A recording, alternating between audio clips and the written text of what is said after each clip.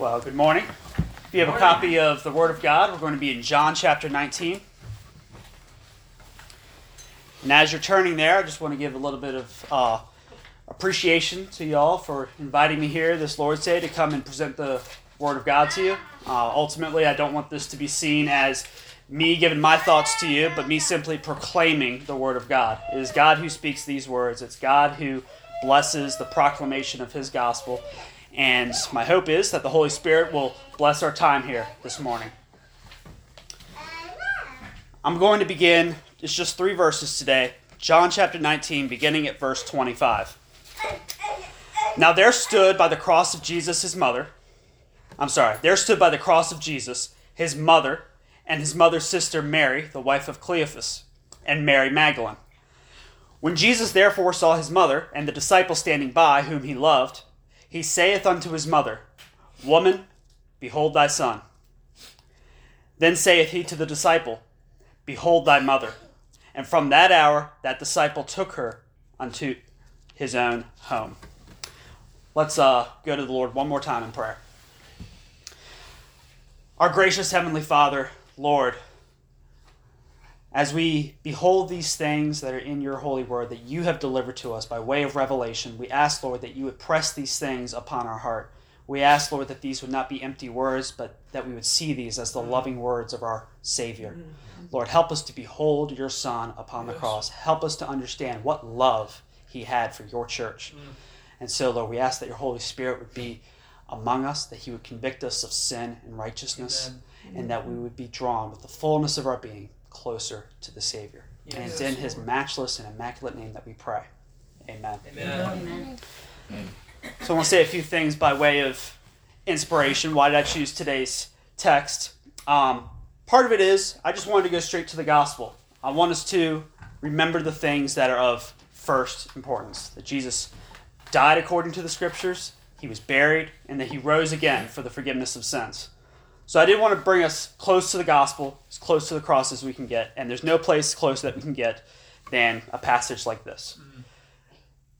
And then there's maybe a little bit more of a carnal reason, which is I've been vexed every single day on the way to work and the way from work for the past month, just leading up to Christmas, and this hasn't changed since Christmas.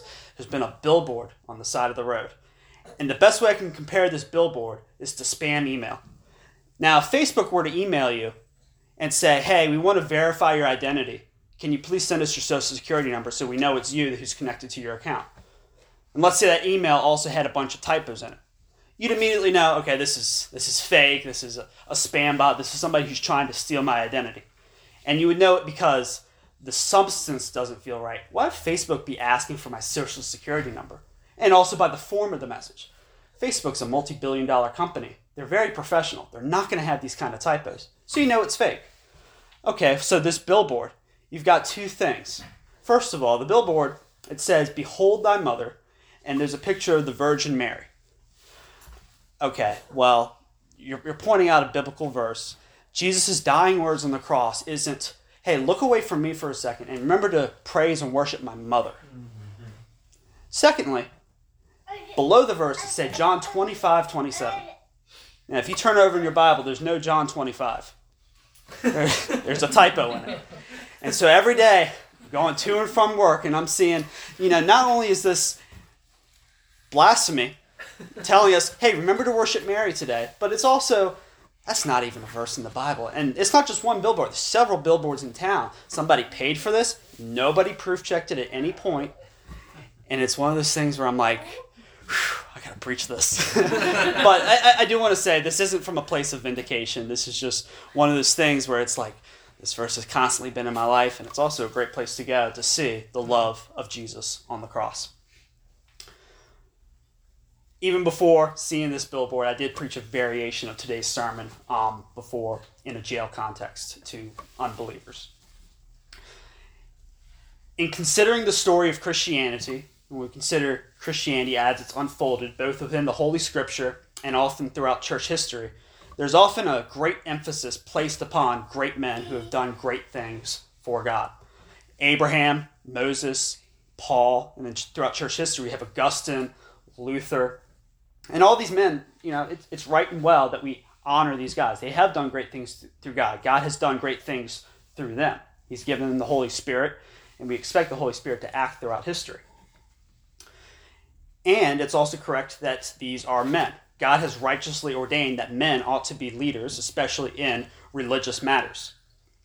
However, we should also constantly remember that half of the church is comprised of women, and that there would be a gaping hole in the story of Christianity if the vital role of women were left untold.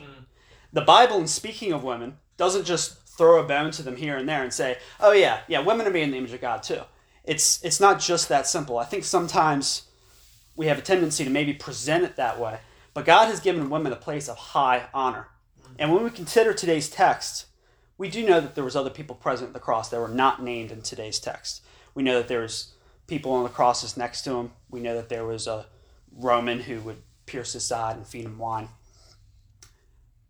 But in terms of the names that are given, we are given the names of women. And it's interesting for us to note that it was faithful women who were among the last ones at the cross and the first ones at the tomb. And I don't think that there's any kind of mistake here. Amen. There are 3 women today who are mentioned in our passage. And I want to go kind of in the reverse order of how they're presented. So first of all, Mary Magdalene. In Luke chapter 8 and Mark chapter 16, we discover with Mary Magdalene that 7 demons have been driven out of her. And out of a profound love for Jesus, who had granted her such a great deliverance, she stayed by his side until his dying hour. She remembered the work that he had done in her life, and she never forgot him. She never forsook him. Then we have the wife of Cleophas, that Mary. She is identified here as being the sister of Mary, the mother of Jesus. And really not much is known about her aside from this verse in the Bible. And even though it says sister here, this is probably best understood as being her sister-in-law. And I say that for 3 reasons. First of all, if you're a parent and you have 2 daughters, it'd be weird if you named them both the same name. Even in that context, it's weird. Second of all, she's called the wife of Cleophas, which would be kind of an extraneous detail that doesn't really matter to the passage. I think that detail is put in there so that we can understand, okay, it's not the literal sister, but it's a sister-in-law. And third, sister-in-law is within the range of meaning for the Greek word for sister. But today I want to focus on Mary, the mother of Jesus, because that's the one that Jesus seems to point out the most in this passage. I think it'd be most expedient for us to focus on her. So, because we're going to focus on her, when I say Mary, from this point forward, just think Jesus' mother. I'm not going to keep specifying which Mary I'm talking about. It'd be too much extra. So, I want to plan to divide my sermon today into 3 sections. First of all, who this Mary is. Secondly, how Mary sees Jesus. And thirdly, how Jesus sees Mary. So, first of all, who Mary is. When we consider who Mary is, we have to ask the question, do we as Protestants, as non-Catholics, do we have doctrines or a doctrine concerning Mary? Or is that too Roman Catholic? Or are we, in speaking of our doctrines concerning Mary, are we acting too much like this billboard I was talking about? I think there's a sense in which we have to be careful using that kind of language. Oh, yes, we have Mary doctrine. But at the same time, we do have positive beliefs about Mary. She's in the Bible. You know, anytime we have a character in the Bible, we're going to have beliefs relating to that person. We have a theology of Abraham. He's the head of a covenant. We don't think he's divine in any sense. We don't think he's worthy of worship, but we do venerate him as a hero of the faith. And it's the same thing about Mary in a lot of ways. So we have a negative theology consisting in denials of the idolatrous titles that Rome has bestowed upon her. But we also have a positive theology based upon the testimony of Scripture alone. Right. So, who is this Mary? First of all, let's consider our denials against Rome. So, in Catholicism, there are 4 official dogmas concerning Mary. Now, I'm using the word dogma here on purpose. A dogma is different from a doctrine. Now, a doctrine is something that you can more or less do with or without. So, whether you believe in particular redemption or general redemption, whether Jesus died for everyone to make salvation possible, or if he died just for the elect in really accomplishing a redemption, we would say that question really, really matters, but that's not the kind of thing where it makes you a Christian or a non-Christian, or whether you believe in believer's baptism versus infant baptism. I think it's an important question, but it doesn't define whether or not you're in the faith. Right. Well, a dogma is something that defines whether or not you're in the faith. If you claim to be a Roman Catholic and you deny one of their dogma concerning Mary, they say you are not a Catholic. You are outside the faith.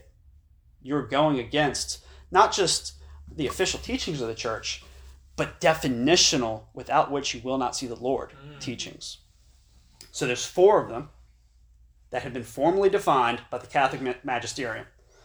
I'm going to go over 5, though, because there's a 5th one that has been seriously considered. Even by our current pope, it's been seriously considered. It's not been defined. I think it one day will be defined, but we'll talk about that later. So number 1, we Protestants deny that Mary is immaculately conceived. Right. Have you all ever heard of the Immaculate Conception? I've heard that a bunch of times, and I always thought it referred to the birth of Jesus, that he was born without sin, conceived by the Holy Spirit, and therefore was able to live a perfectly righteous life. That's what I always thought. That's not what it is. If that's what you think it is, yeah, Jesus was immaculately conceived, but this is talking about actually the birth of Mary, that she was born without the stain of original sin. In considering this is kind of their explanation to the question, well, how was Jesus able to be born without sin? Well, because Mary's without sin. Okay, well, it just takes it kind of back a step. How was Mary born without sin? Was her mom? What about her mom? Well, at some point, you're going to go all the way back to the first woman, Eve. Right. So I think it necessarily causes an infinite regression. It's also extra biblical. You're not going to find any verses that talk about it. Right. But my biggest beef with it is it undermines the work of the Holy Spirit in the incarnation. Yeah. Jesus' birth was miraculous. He was born without sin because his father was God and not Amen. Joseph. Amen. Second of all, the perpetual virginity of Mary. Now I'll talk a little bit about the history of this because there are some differences even among Protestants here. So you've got the Lutheran view, the Catholic view, and the Reformed view. And if you were to read some of the early Reformers, John Calvin, Thomas Cranmer, men like that, Henry Bullinger, they actually held to a more Lutheran position on this than a modern Reformed position. The modern Reformed position, for the most part, it's just an outright denial. Mary wasn't a virgin her whole life. Some people believe she had other kids. I believe that she was not a virgin her whole life. And I would put this based upon 2 arguments. First of all, the virginity of Mary, the perpetual virginity, that she remained a virgin her entire life, even after the birth of Jesus, it's rooted somewhat in a poor view of sex. As if someone is more pure and more chaste and more holy if they never have intercourse, even within the lawful bounds of marriage. And second of all, I think this view necessarily implies that Mary neglected her marital duties towards Joseph. So that's kind of the modern Reformed view. That's the view I hold to. There's also the Lutheran view, which is to say, look, after Mary gave birth to Jesus, she, ethically speaking, she never had sex. She remained a virgin her whole life. Okay, maybe they see some of the virtue in that. But the Roman Catholic view is actually different from even that. They would say before, during, and after the birth of Jesus, Mary retained her virginity. Okay, so before makes sense. We definitely hold to that. After, okay, that makes sense ethically. During, what does that mean? Well, it's a statement about the physical integrity of her virginity. Something that scientifically would be impossible for a woman to give birth without losing that. They would say she maintained that. When you think about how that's possible, there becomes some serious problems in that. Was Jesus fully human?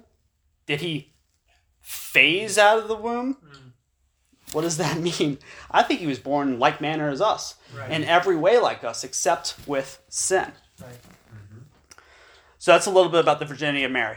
Third of all, their third dogma is Mary's assumption into heaven. Again, I don't even know what verse they would maybe twist or even what good and necessary consequence they would use. I believe their argument is just purely based upon tradition. and that it's fitting. Jesus went his life without sin and was assumed into heaven. Maybe Mary too. Well, the thing is, again, this undermines the role of Jesus. Jesus was assumed into heaven because he was not just the sinless Savior, but because he had a role to play in heaven. And some Catholics would go that far and say, yeah, Mary's the Queen of Heaven. She has a very important role in intercession. No, she doesn't. There is one mediator between God and man. That's the Lord Jesus Christ. Amen. It undermines Jesus' own rising up into heaven. Dogma number 4. Now this one, we don't outright deny. I would say we distinguish. We distinguish when we say that Mary is the mother of God. Now, when I say we distinguish, we have to remember what theological, historical context did this come in. And this came into play during the Council of Ephesus in the 5th century. And this was actually in response to certain heresies that were going on at the time. There are people who were saying, look, Jesus is really two persons. He's got a human nature and a divine nature, and therefore he's got a human person and a divine person. So they would see, I think that completely undermines the unity of who Jesus is. He's one person, the Lord Jesus Christ, fully divine and fully human. And so to use this phrase, Jesus is God, well, there were certain people that were saying, yes, Jesus is God, but he wasn't God in Mary's womb. He became God maybe at his birth. The argument more or less goes like this from an Orthodox perspective, is Jesus is God, check. Mary is the mother of Jesus, check. Therefore, Mary is the mother of God. Strictly logically speaking, this is valid. Jesus is God, he's fully God, fully man, and Mary was the mother of Jesus. Now, that's not to say, and Catholics would deny this as well, this isn't to say Mary gave birth to the essence of God, as if, she had some role in creating God. Not at all. However, this has been a huge point that Catholics push in order to bring about Mary's the mother of God, therefore she's worthy of our worship. How can you give birth to God and not be worthy of some level of veneration? Because she's not God. She's been blessed by God to be a very important chosen vessel, but that doesn't mean that she's worthy of our veneration. All 4 of these dogmas, I think, are leading to one place, and this is the 5th dogma. It's been, again, seriously considered. And if you're Catholic and believe this, they say, it's fine, it's a point of indifference. I think it's high blasphemy. I think it's a denial of the gospel. And I think one day Rome will complete their denials of Christ. I think in many ways it already has. But the 5th dogma is we deny Mary as co-redemptrix or co-redeemer alongside Christ. So when they look at a passage like what we just read today, they would say, look, Mary's there, she's grieving, she's suffering alongside Christ. She is redeeming us alongside Jesus. She ought to be praised for giving us salvation, just as her son is. This is anti-gospel. Right. Again, I think it's all leading to the same place. Why is Mary assumed into heaven? Why is she immaculately conceived? Why is she perpetually virgin? Well, I think it's all to point that she has a major role to play in their understanding of salvation, which Jesus is the one who came to seek and save Amen. Those who are lost, not her. So we also have a positive theology. So now that we've covered who Mary is not, let's look at who she is. Mary is like us. She was a descendant of Adam. She's of the same human nature. She was born in sin, and she is in need of a Savior. Right. She was born again by the Spirit of God. She had the gift of faith, and she is somebody who's not just, I admit she's a Christian, but I think she's in a sort of situation where she's one of those heroes of the faith where her faith needs to be emulated. She needs to be praised for her wonderful testimony within the Word of God. She was the mother of Jesus. Now, some people, want to say, well, you can only say she's the mother of God, because saying mother of Jesus, that undermines the ecumenical council. I mean, it says in verse 25, there stood by the cross of Jesus his mother. She was visited by the angel Gabriel. And Gabriel, the angel, said, look, you are going to give birth, and you're going to give birth to the Savior. And his name shall be called Jesus. When Mary is the mother of Jesus, she nursed him. She knew him from his earliest days. Standing at the cross of Jesus, she knew him from his birth, really the conception, to his death. So she was the only one who knew Jesus for the 33 years of his life. The disciples who knew him, most closely, they knew him for 3 years.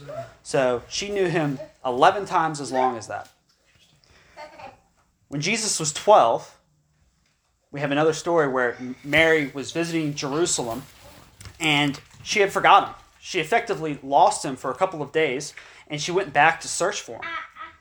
And 3 days later, to find him, she found him speaking with one of the great religious doctors. And Luke chapter 2 recalls the story for us. Luke chapter 2 says, "And when they saw him, they were amazed. And his mother said unto him, Son, why hast thou thus dealt with us? Behold, thy father and I have sought thee worrying. And he said unto them, How is it that ye sought me? Wist ye not that I must be about my father's business? And they understood not the saying which he spake unto them. And he went down with them and came to Nazareth, and was subject unto them. But his mother kept all these sayings in her heart. And Jesus increased in wisdom, in stature, and in favor with God and man." She kept those sayings in her heart. From his youngest years, she knew what Jesus was about. She knew that there was something different about him, and that there was a key role that he had to play in saving not just the world, but saving her own soul personally.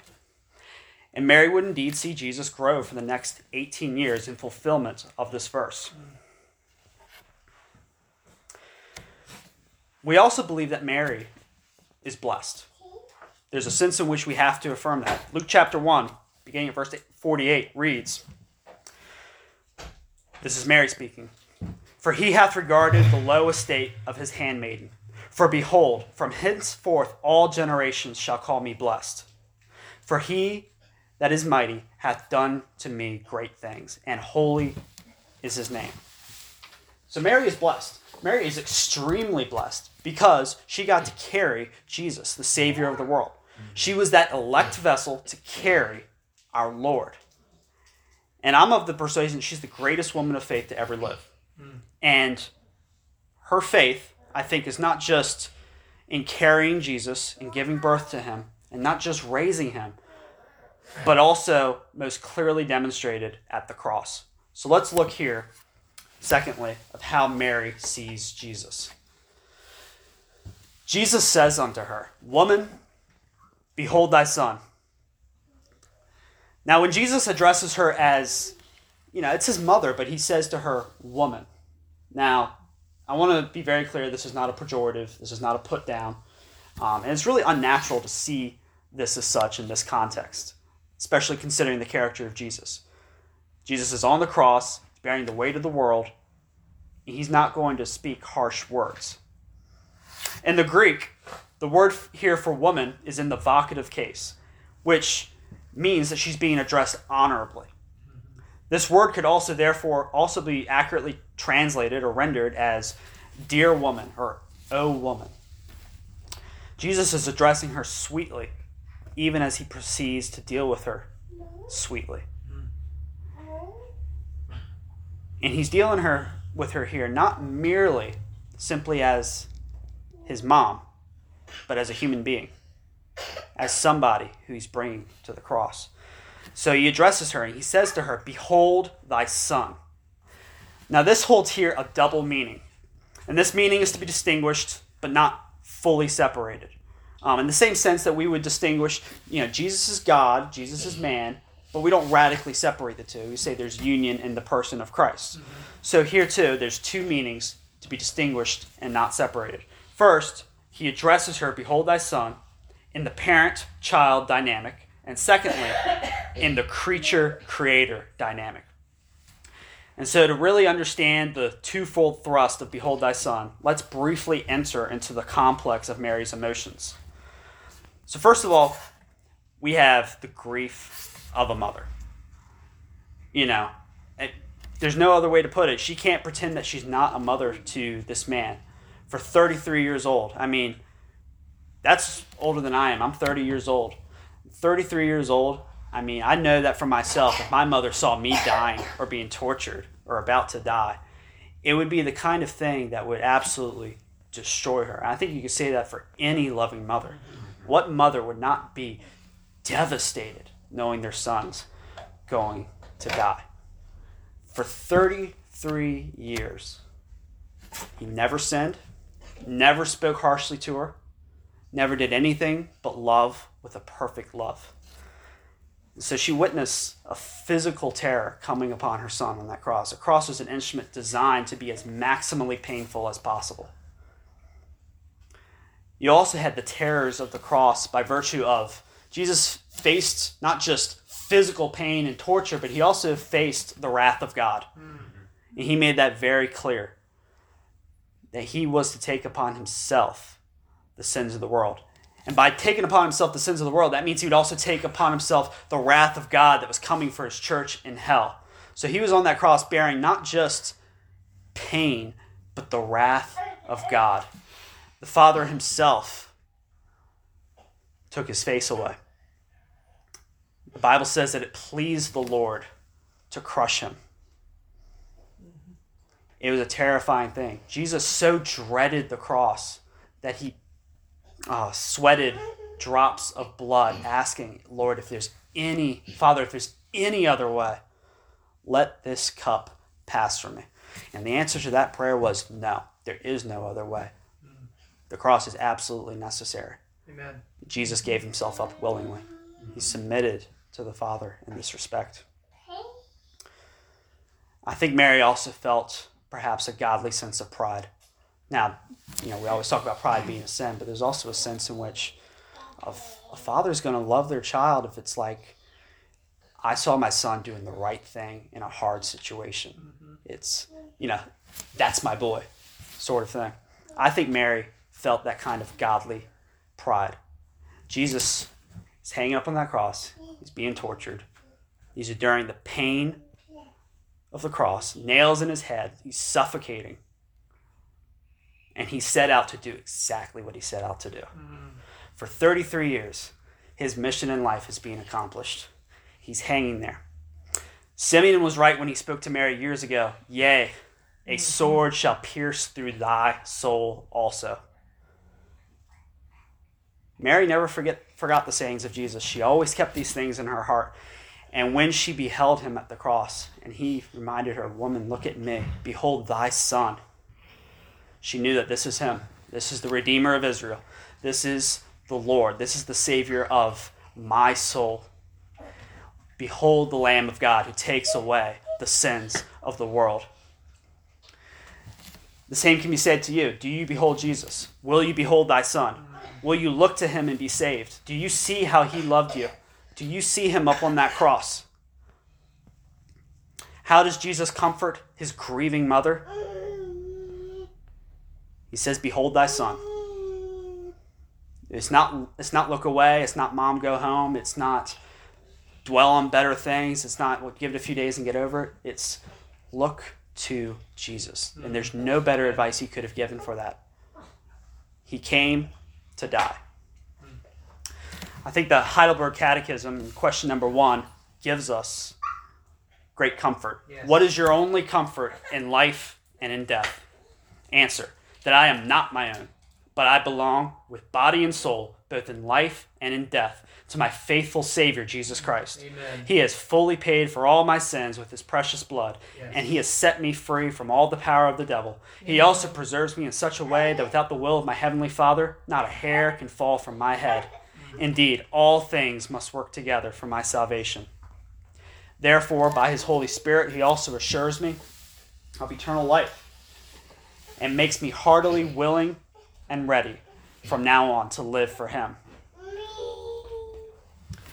There's great comfort in looking to Jesus. Anytime we have a death of a loved one, what is the answer? What comfort can we find? What's the pastoral advice when you're talking to somebody who's grieving? Jesus.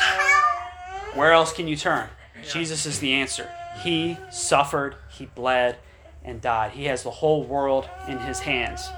He has ordained all things that have come to pass. And in his wisdom and in his power and in his glory, he ordained that the best thing for him to do was to go to that cross, to suffer and to die for a sinner like you. Amen. You don't deserve it, but God is good. He's never regretted it. And he bids you even now, look to him. But there's even greater comfort still. Look thirdly at how Jesus sees Mary.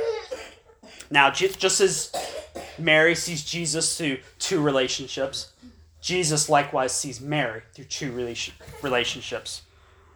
The God-woman relationship and also the son-mother relationship. When Jesus went to the cross, he went to fulfill all righteousness. He lived the perfect life in order to die the perfect death. And in every way, he fulfilled the righteous demands of his Father. He perfectly, in every respect, without exception, he kept the law of God. And yet, heading to the cross, there is something that was unfulfilled. There is one thing that was unfulfilled.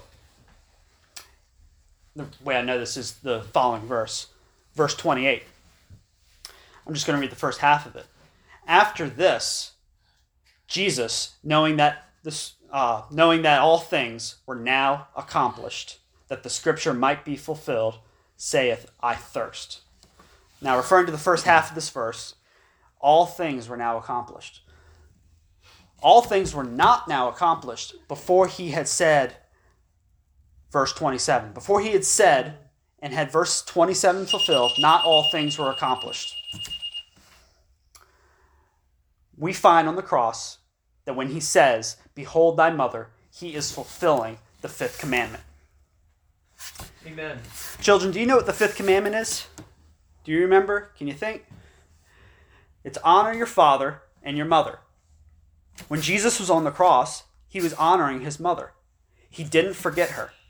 Jesus wasn't so religious and so pious and so distracted with his most important heavenly duties that he used that as an excuse to neglect his earthly duties. Amen.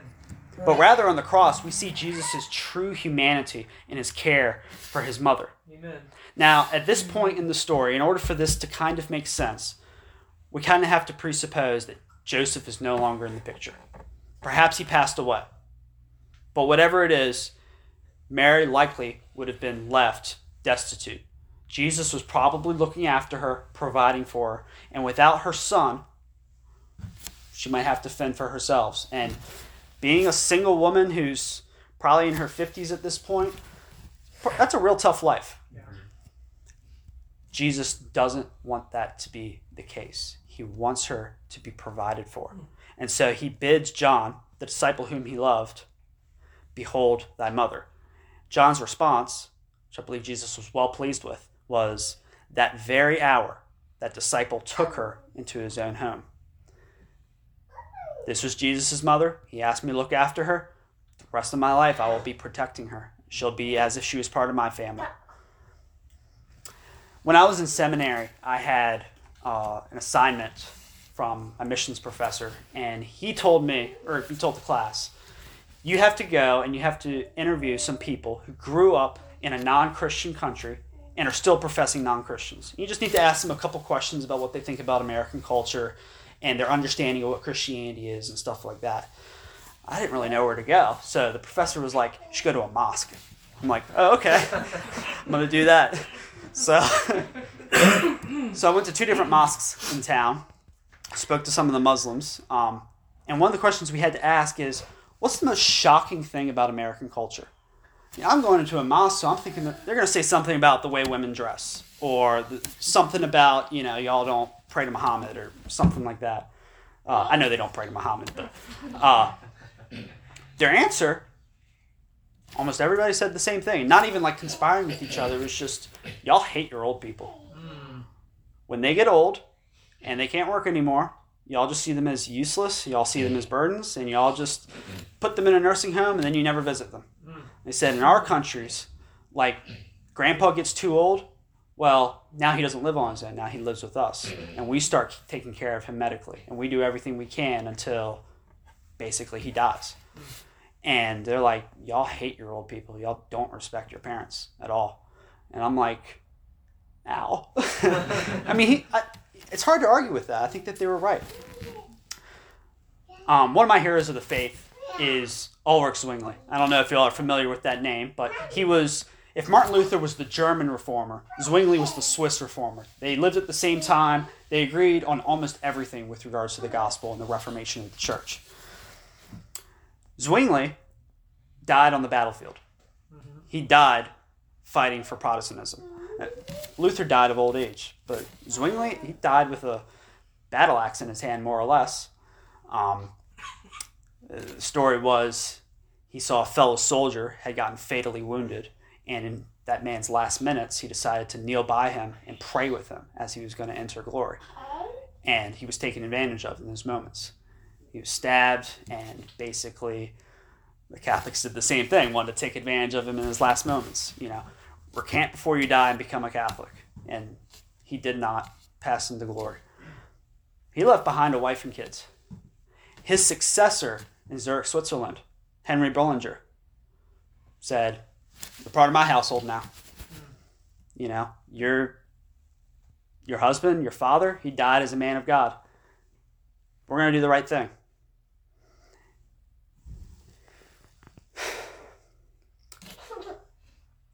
Kids, we want you to grow up to be like Jesus. We want you to love as Jesus loved. We want you to act righteously in the way that Jesus was righteous. We want you to look to him with faith.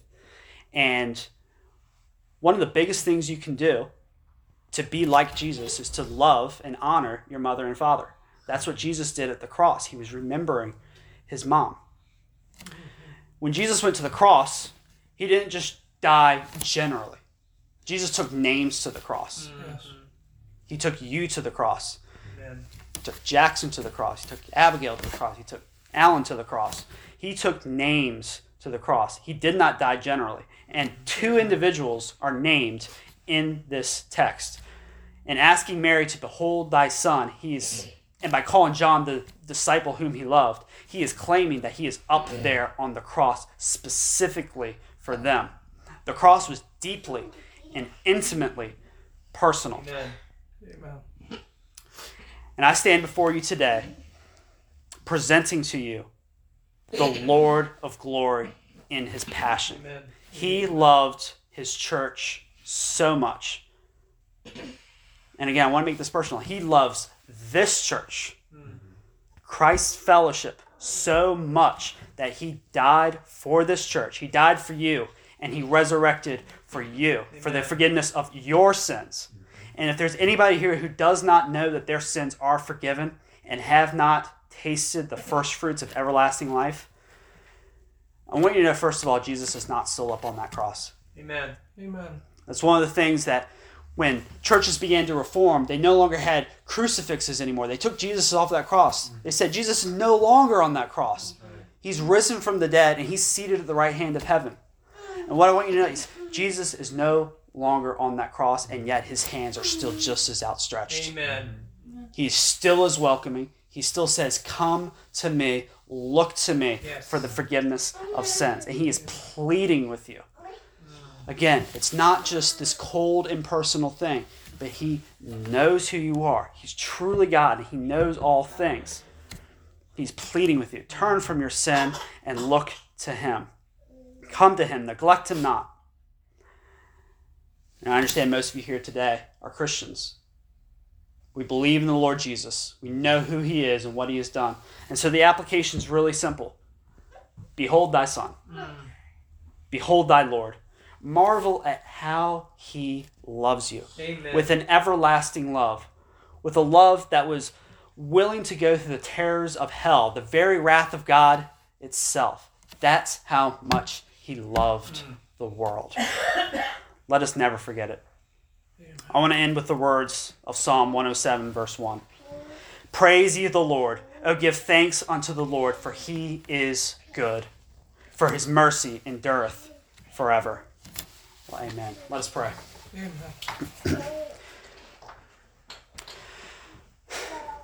Our good God and Savior, Lord, we thank you for the gift of Jesus Christ. Lord, you could give us no greater gift in life. Lord, you've given us health. You've given us food. You've given us children. But Lord, you've given us the greatest gift of all. You've given us yourself.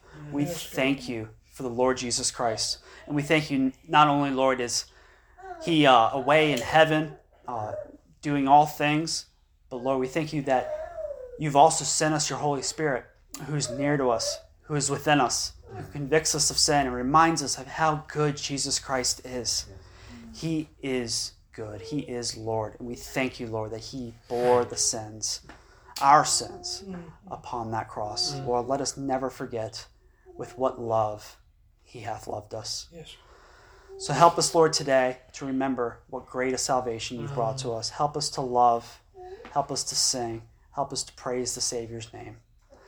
And help us to grow closer to you. Increase our faith. And let us never forget how good you are. In Jesus' name I pray. Amen. Amen.